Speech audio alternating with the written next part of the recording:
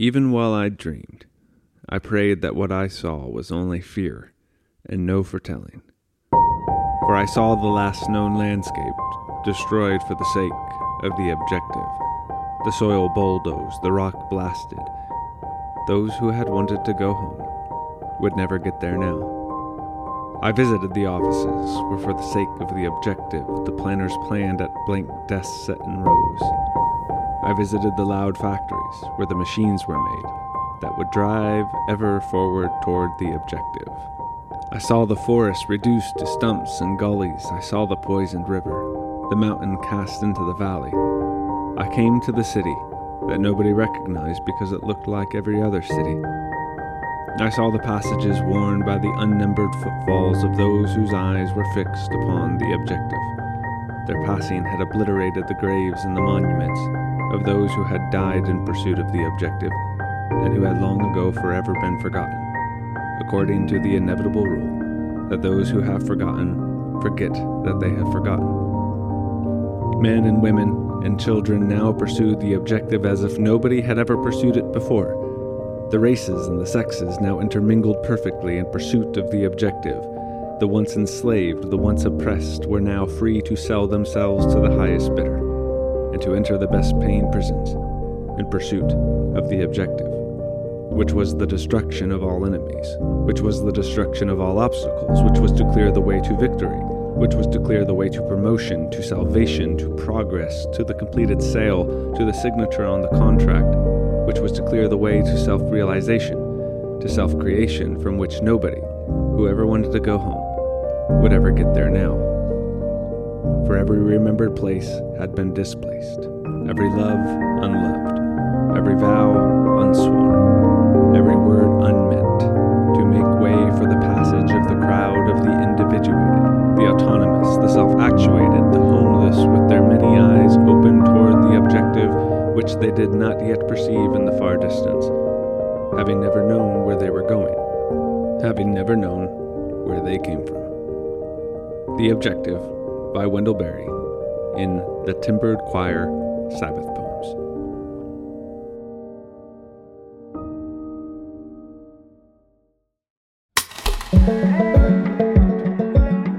Welcome to episode 28 of Becoming Human, where I present ideas to curate our human journey.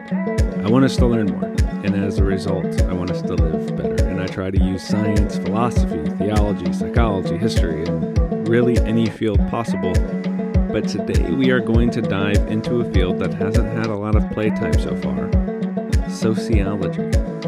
Specifically, socioeconomics, which sounds fascinating, I know. But if you are listening to this, I assume that you use money. You may even work, and you have to balance all of these limited components of life. You have limited time, limited ability, limited energy, limited resources. You have to balance all of those in order to survive. You, therefore, are entrenched in socioeconomics. And that's what I want to explore today, which is also the perspective offered in that opening poem. How do you approach work in the most human way possible? What does it mean to labor? And how should we view things like money, work hours, and our society in general? I think a lot of people spend most of their lives working, and I just don't see many stop and go, hey, what is this thing called work? And why do I do it? And in our culture, we do complain a lot about work. Some people don't want to work. Others want to quit their day jobs. Some claim that our entire system of work is flawed. But what are the actual solutions to this? And would we want those solutions if we understood the other side of the sociological equation? So don't let the big words scare you here. This one deals with all of us. And I think there are some transformative lessons waiting to be uncovered. Is our version of work good? Is it human? If not, what should it look like? Is good, meaningful work a possibility? Or is that phrase actually an oxymoron? That's what we're about to explore. So let's get into it. Let's take a step closer to who we are and why we are here. I want to take you to the small village of Cortez, Florida. tucked away in a neighborhood bordered by a burgeoning state highway full of tourists and professionals who, in this vicinity, are often impeded by an antiquated two-lane bridge, unable to account for the to-do list of 21st century America. And here sits an old fish market that appears to be stuck in colonial expansion. Arriving at the market involves meandering through dilapidated side streets toward a bay where an old warehouse occupies your purview. The approach is a game of avoiding the remains of congealed fish, of which, the smell is a fair warning to the gross doom. To the left of the property sits an abandoned-looking house, no doubt still occupied. Tucked between the contrast of the commercial warehouse and the fading residence is the market, set against a worn dock playing host to a vibrant cast of birds. The most eye-catching feature, however, is one that is the most unexpected. It sits on the edge of the property, visible to anyone entering or exiting the market, and with a faded picture hinting that the sign has not been touched for decades. A message matching the assumed ideology of the laborers enhances the contrast of modern America just a couple blocks away. It reads, "Work, a productive use of time that gives life meaning." On my occasional adventures to the Florida warmth, I always make sure to visit the serene space, partly because of the fresh fish. It's unavailable in my home of rural Ohio, and it's spectacular, but also because the spirit of the space reverberates with a humanity rare in society's progress.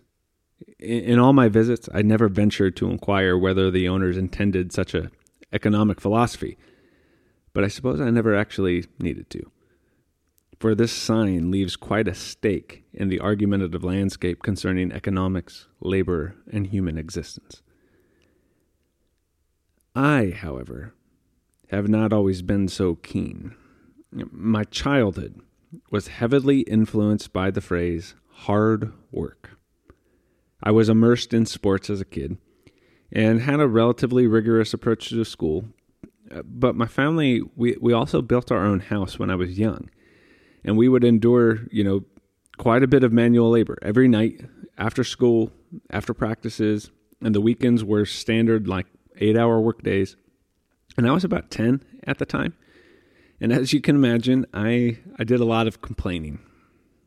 And every time, with the gravitas of an overzealous father, I would be met with the phrase, "We work hard in this family." Now, I heeded that advice. It drastically shaped me. And I don't think that phrase or that advice is inherently good or bad. But I've also seen that many families in the 20th and 21st centuries heard this as a recurring phrase in their upbringing. And maybe not. But I'm guessing at some point in your life, you have been confronted with a challenge to work hard. The reason I assume this is the case, and the reason I believe it was such a normal part of my childhood, is because it is a formative part of the very existence of the United States. I mean, for one, the United States was founded on the premise of exceptional work ethics. The United States also came into existence during a time where the particular notion of work implied this recurring phrase, and that had become dominant in society. Quite literally, the Industrial Revolution and the onset of, various economic theories started the conception of our current version of work. And there was this congruence of factories and businesses where the world as we know it now was just beginning. And that's literally when the United States was in its infancy. That is what our culture was essentially founded on. And this whole thing was new to history. Not the idea of actually working hard, but our version of it, it was new. The entire world was coming out of what was called mercantilism, okay? And the world was captivated with the potential of progress and comfort and the accumulation of wealth. However, also for the first time in human sociology, economics were designed, intentionally designed, to put this possibility on the agency of the human individual. The state no longer ran all of the businesses. You could start your own with your capital and gain your own wealth and land and ease. You could even retire if you wanted to, or invest your capital in someone else's endeavor and make money off of them. Like passive income was a thing now. And this was all brand new, at least for the ordinary civilian. And a particular ethos or way of understanding reality came into being. Yes, you had some autonomy, but you also took on all of the risk, which meant in order to be successful, you had to work hard. I mean, you also had to have quite a bit of access to raw material, large amount of influence, hefty lump of capital, which usually had to come from someone who had inherited the capital from mercantilism, which was often still based on governmental connections. But the driving anthem became hard work. Okay, make the product, endure the grind, complete the sale, and invest your physical and mental life to outperforming everyone else. So this starts in the 18th century. And by the 19th century, this is all the rage. Also, for the first time, we see the blossoming of a new field, sociology, and specifically socioeconomics. Psychology had gotten its start around this time as well, and sociology resulted by saying, hey, what if we didn't just look at the human person, but what if we looked at groups of humans together? And a lot of the writings produced during this period deal with how we ought to understand work and human beings who work. And some of the most foundational sociological works come from this, from Adam Smith, Karl Marx, Emile Durkheim. He had this treatise on the correlation between capitalism and suicide. You've got Max Weber, his notation called The Protestant Ethic and the Spirit of Capitalism. Those all resulted from this burgeoning understanding of society and economy and human beings, and that kind of became the bedrock of sociology as we know it. But within this is the idea of hard work. And hard work had become a virtue. And it was all the result of the economic shift resulting from the Industrial Revolution. Exerting yourself physically, mentally, and emotionally for the outcome of productive ends and profitable gain was the result. And it is the perspective of work that we still have today. Crush it culture is not a new thing. It's also not an old thing. But here's the biggest effect that happened in correspondence with our culture today. Life became synonymous with work because work became the primary experience of life. Now, you may be thinking, so what? Why should I care? And why do you care, strange host of the Becoming Human podcast? Well, the only reason that I have considered understanding all of this is the same reason that I think it is so important. So I've been married for 10 years, and my spouse and I, we have 3 children. There was a moment, one that I actually mentioned on episode 11 of this show, had this moment where my family and I had a conflict that catalyzed a new imagination. And by the way, the conflict episodes explain why this is a thing and how you can also do it. But I was almost hypnotized by my rearing to work hard.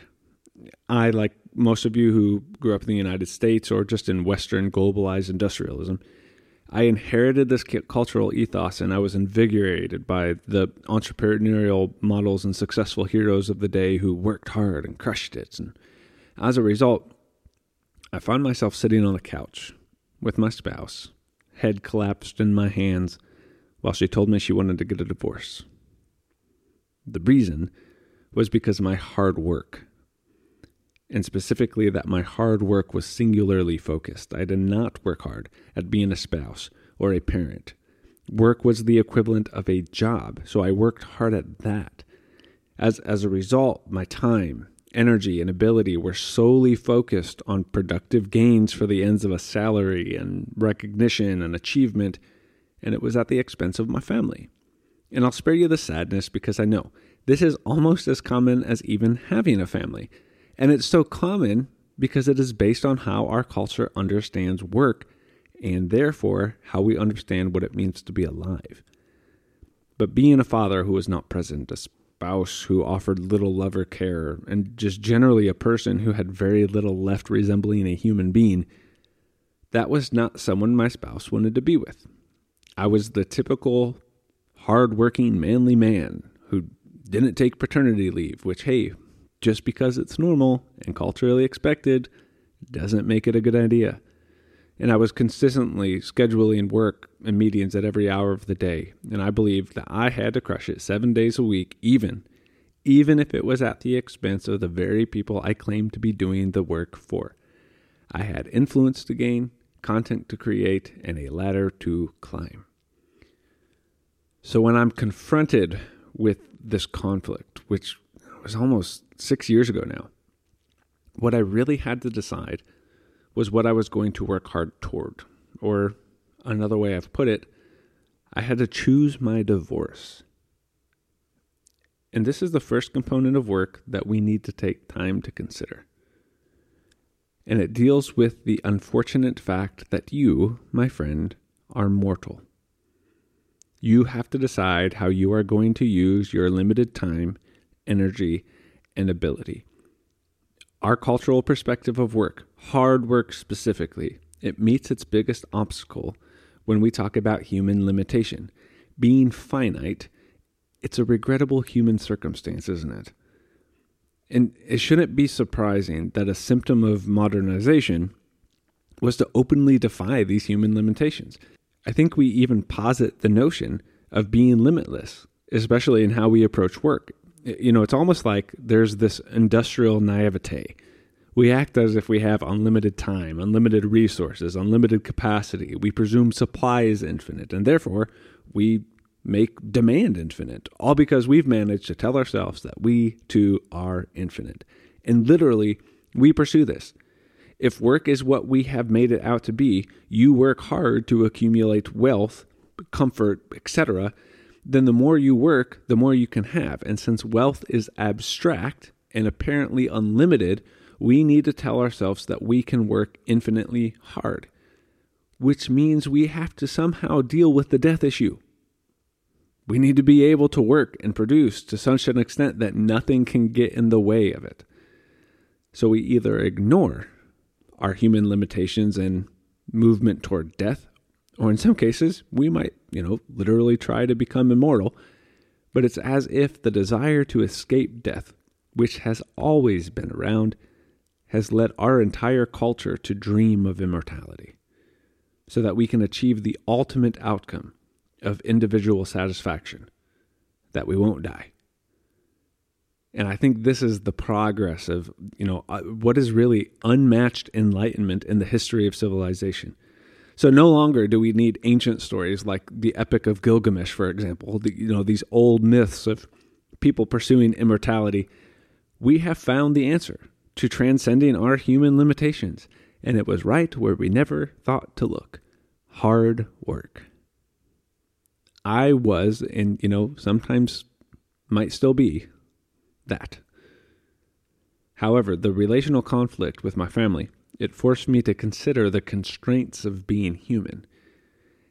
And you see this with people who have come to similar conclusions. When you recognize and accept that you are, in fact, going to die, there is a certain solace in embracing your finitude. You come to the conclusion that you have to choose how you will use the only hands you have. And you hear people talk about work-life balance and juggling. But the interesting thing about juggling is that in the process, you never actually hold anything. So, what does all of this mean for work? It's time to get technical. But hopefully you're willing to dive into this a bit, because there are some interesting explanations for what's going on here. What is the most human approach to work? Now, there are tons of critiques on work. Obviously, Adam Smith, Karl Marx, they come to mind. But there's a whole range of scholars and philosophers and then theories that resulted from these people, and all of them are worth considering. But I want to look at something different. Because once you set a basic standard or framework for what work even is, you begin to see that there are a couple different options for how we approach it. So let's just begin with a basic definition of labor. Labor is an action or exertion to develop the world through the deployment of human abilities, time, and energy. Now, first thing you should notice, those are all the things that are intrinsically limited within human existence and consciousness. So, when you deploy those limited components of life, that's labor. And we should also immediately notice that this is a very broad definition, which should help us to consider that work can be outside of the narrow confines of our contemporary assumptions, right? If labor is anything that deploys human abilities, time, and energy to develop the world, work includes quite a bit of our daily activity. It also assumes that work is going to be a natural outcome of being alive. Like you are going to work. What kind of work you are going to do and how it will compose your identity, that's the part that you still have to decide. So can work be a career? Yeah. Can it be a profession or employment or a designated activity within certain time constraints? The day job, if you will? Of course. But hobbies may involve labor. Barter economies where there's no wage attached to a segment of work, that involves labor. Making a meal is labor. Brushing your teeth. This deals with everything. Work is a central component of human existence. We tend to only consider work as things that include a wage because, as the culture of, you own things and that becomes the primary economic force with businesses and products and the market. A wage became the incentive for employers who then had to use that to incentivize employees. Enter the modern conception of the day job. You exchange your labor for a wage. And that's mostly how we understand work in the modern world. And this brings us to our first sociological term, extrinsic labor. So we've already defined labor, and now there's a couple different kinds of how you use that labor. And extrinsic labor is when you use your abilities, time, and energy to gain access to something that does not explicitly deal with the work itself. So work is a means to an end, and the end is usually monetary. But work is a distinct activity. It has its own sphere of operation where you go to work, you get paid, and then you go home and live your actual life. With extrinsic labor, work is not a verb. It's primarily a noun. And this is normal for us. And usually we presume that work and extrinsic labor are synonyms. But it's helpful to see that this is just one form of work and labor. The other kind is the opposite, intrinsic labor. Intrinsic labor is where work is a byproduct of one's livelihood. So instead of it being a distinct activity, this kind of work includes the actions, the exertions to develop the world that are inherently connected to your individual and relational survival. So in intrinsic labor, work is not necessarily a means to the indirect end of wages. It's a means to the material and relational satisfaction of being alive. And so you have this daily use of ability, time, and energy, and it's integral to the way of life desired and the daily necessities in order to achieve that. You aren't achieving an accumulation of wealth for satisfaction. You are achieving satisfaction independent of a wage. There's no exchanging your labor for some abstract quantity. You aren't obtaining access to something that's exterior to your life. Work is a natural extension of your life. And the difference between extrinsic and intrinsic labor may seem arbitrary. In some cases, it is. The reality is that you probably do both of these. You have tasks for a job that are earning a wage, that's extrinsic. You change the light bulb in your house, that might be intrinsic. For some people, they may even have a job that is both extrinsic and intrinsic.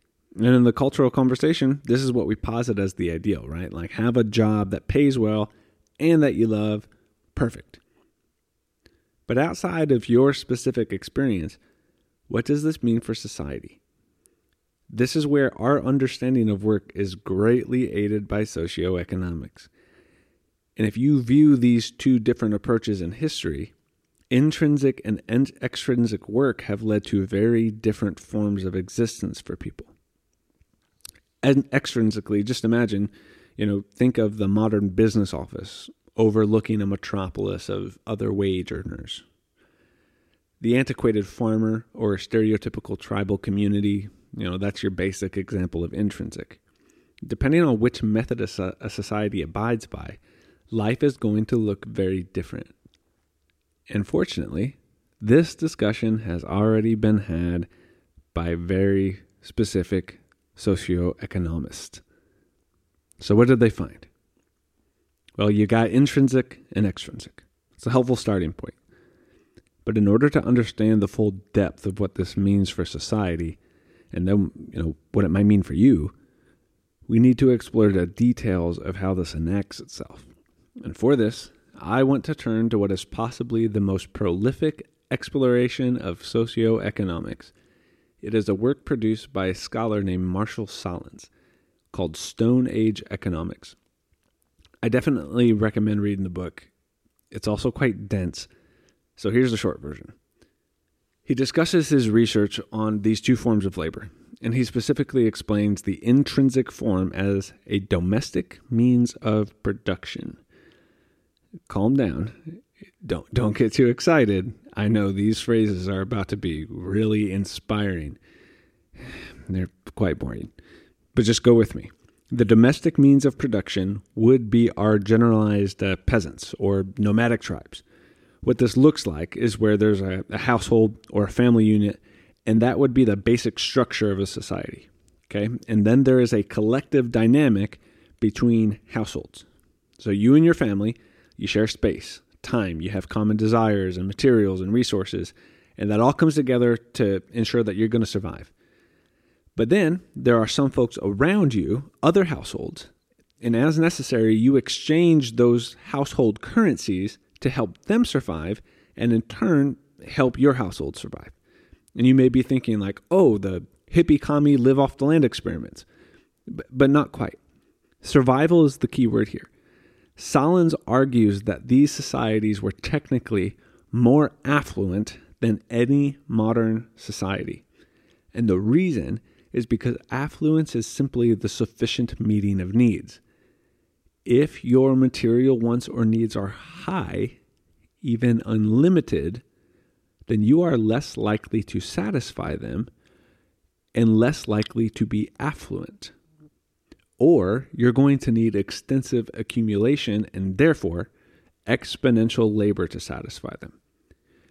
These societies just went the opposite direction. They just lived in a way that they didn't need a lot, which meant they didn't need to labor as much. In fact, Sahlins articulates that these societies were underproductive on purpose.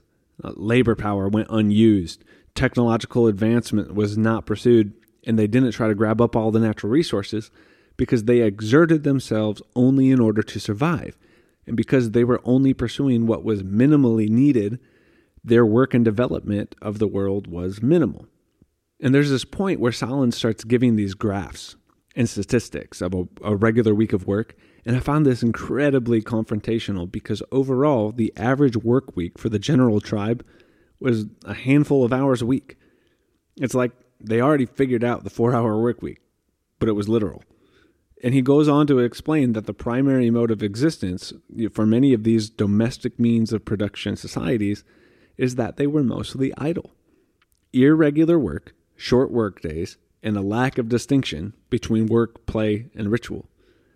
And the technical name Sahlins gives this is a productive for use economy. A productive for use economy is where production stops when livelihood is accomplished. Alternatively, our modern economic world is what's called a production for exchange economy. And here, in order to pull off material satisfaction within, the industrial world and the Enlightenment and all of our modern conceptions, in order to accumulate with a day job, you have to work incredibly hard. Hard work makes more money to allow you to acquire things, to further your reach and acquire more things and continue this infinite cycle of exchange until our finite bodies can no longer remain. You exchange your labor, your time, your energy, and your ability for a wage in order to exchange that for goods and resources. And it's this infinite cycle. And so there's two economies here. And in one form, wealth and accumulation supersede livelihood as the priority. In the other, livelihood dampens the exertion of labor.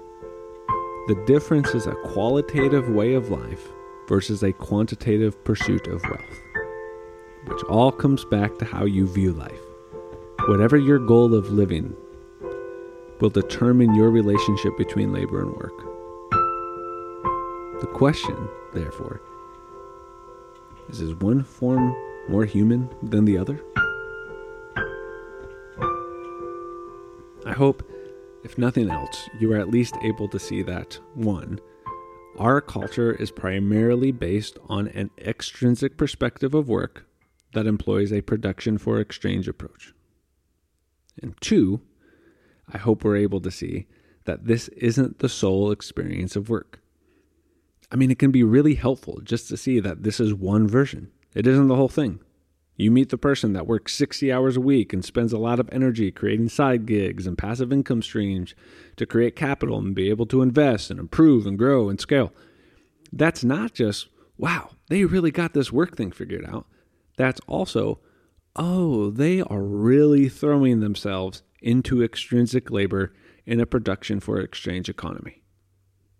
Or on the other side, you meet the person who for decades has woken up early, worked 10 to 12-hour days for an hourly rate. They dread it, but retirement is within reach.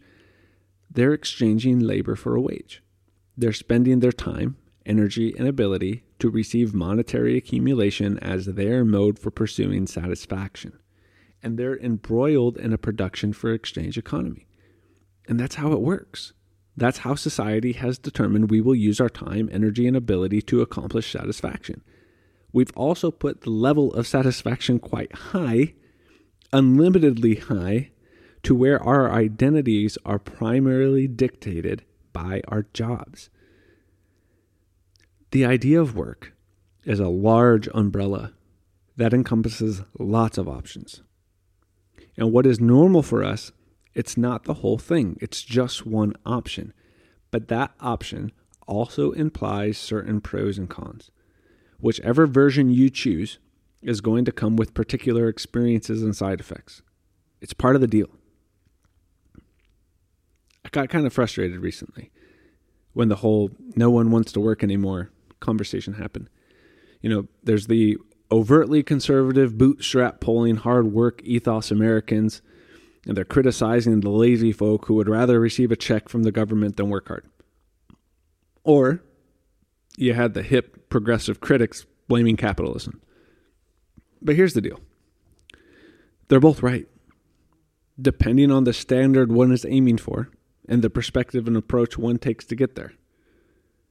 There hasn't been much nuance in this cultural conversation where people seem to understand the differences of work and labor.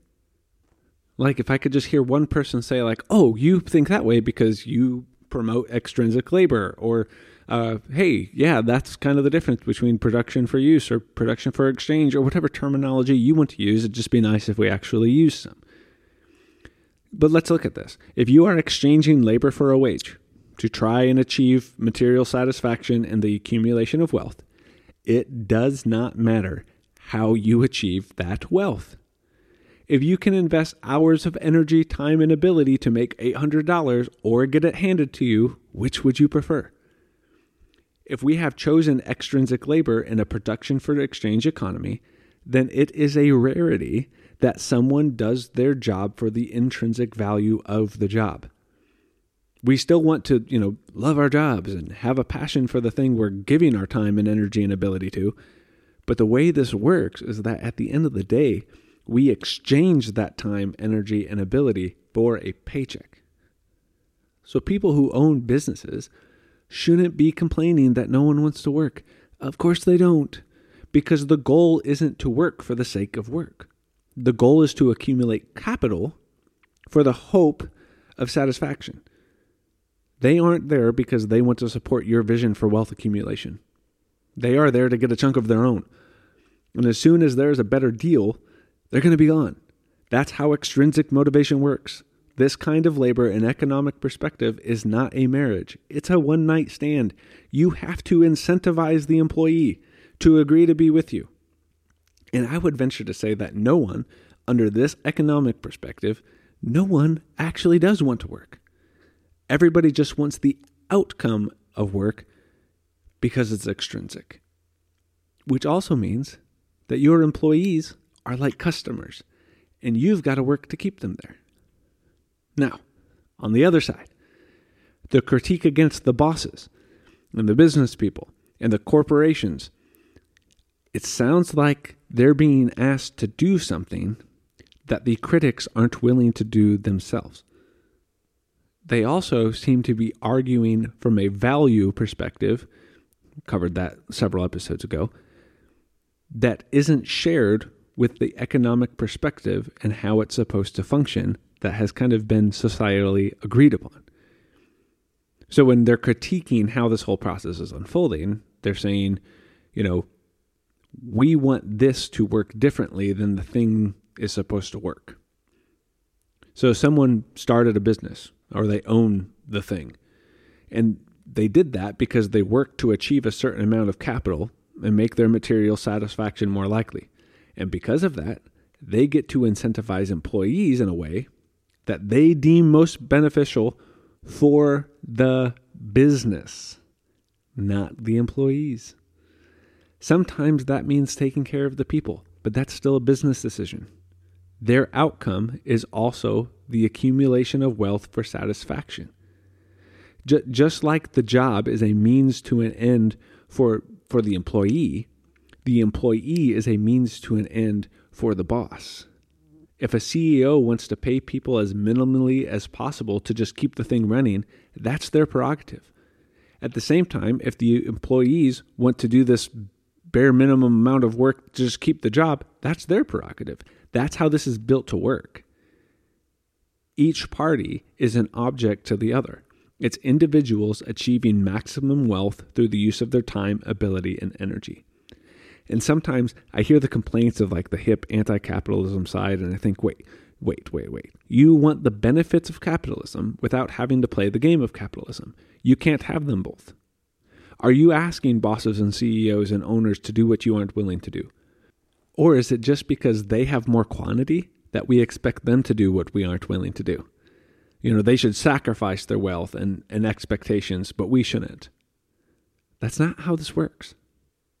And this is why seeing the sociological dimension of economics is so important when you find yourself struggling with work and labor. There's a lot going on here. When you think about your job or your livelihood or your financial strain, it takes place within a particular model of how human beings are using their time, energy, and ability to survive and be satisfied. We, as a culture, have chosen one option. And so we need to decide how we are going to adapt within that option, or we need to choose the other option, which would require all of society to choose that option together. But now we're getting into the next episode. Because if we don't like how this plays out, especially when things are bad, what is the alternative? I mean, based on the recent dialogue, it sounds like people want intrinsic domestic production for use economies, while still having the benefits of a production for exchange model. So what is the actual problem happening here? And what can be realistically done about it? Is another option possible? That's what we will explore next time with words like capitalism, alienation, and a practical confrontation that work is probably going to stay the way it is. And we still won't like it. But we shouldn't quit our day jobs because the alternative is not nearly as romantic as we might hope. Thanks for joining me. I hope you are leaving with a more nuanced understanding of work and labor. And at the least, I hope you are able to look around and be able to describe the intricacies of why our economy works the way it does. Next time, we'll try to make sense of that story about the fish market and maybe leave with a bit more hope on how we can start trying to work just a little bit differently. Thanks for listening.